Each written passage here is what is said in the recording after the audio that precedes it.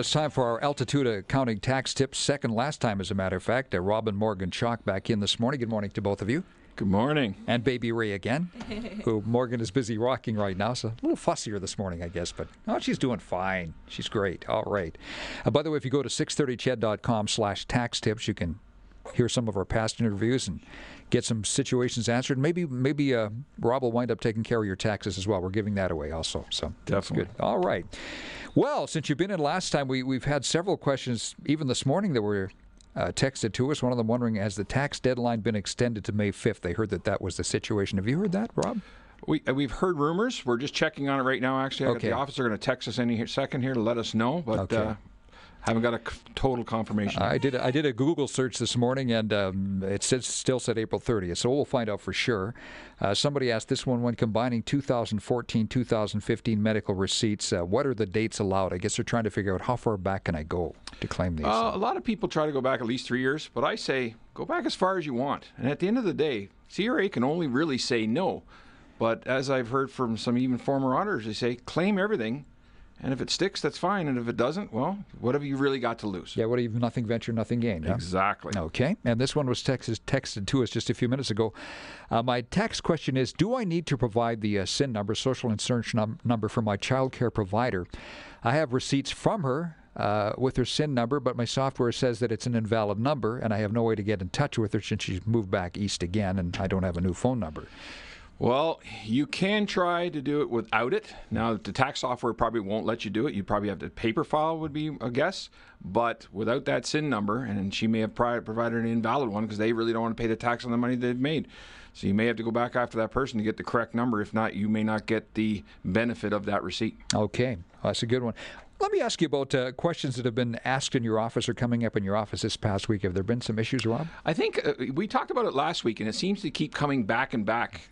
Recently, we've keep seeing that people that are investing in stocks or doing investments, a lot of people expect that you get your T3 or your tax slip at the end of February, the same as you would for anything else from your employer for being employed. But actually, anybody that has investments, technically, the law says you're not supposed to be provided with those tax slips until the end of March.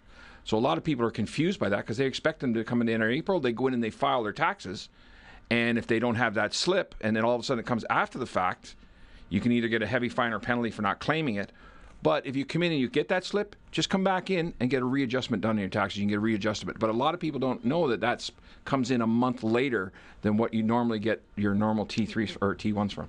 If you have funds, Sun Life, CI, whatever, they report that to CRA, so you need to be on top, I guess, of... That's right. Well, if it's a cash investment, mostly it's not from the RSP point of view, but if it's a cash investment that you have, any investment income you get, again, doesn't come out until the end of March. And if you don't claim the money that you've made, and CRA right away, somebody like you said, Sun Life or whoever you're invested with, will report it to CRA. That's the rules. They have to report it.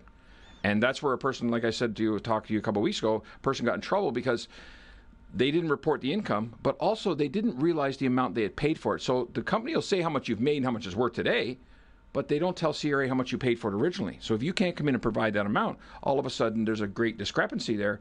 You're not providing how much you've paid for it, then you're going to pay the tax difference, which is huge. Yeah, no, that makes total sense.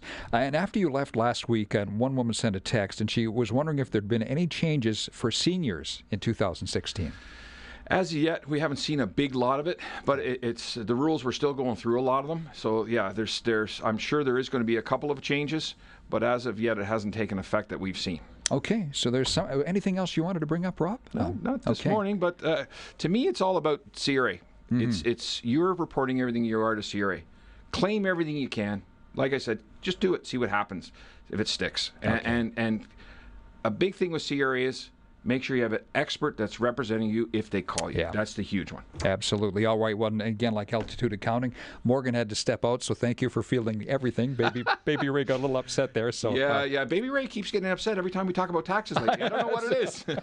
See, I relate with her. Absolutely. So one more week, and if you've got any questions, just email them to me. We'll take care of them next week. But again, 630ched.com/tax tips for Altitude Accounting. Thanks again, Rob. Thanks, Bruce. All right.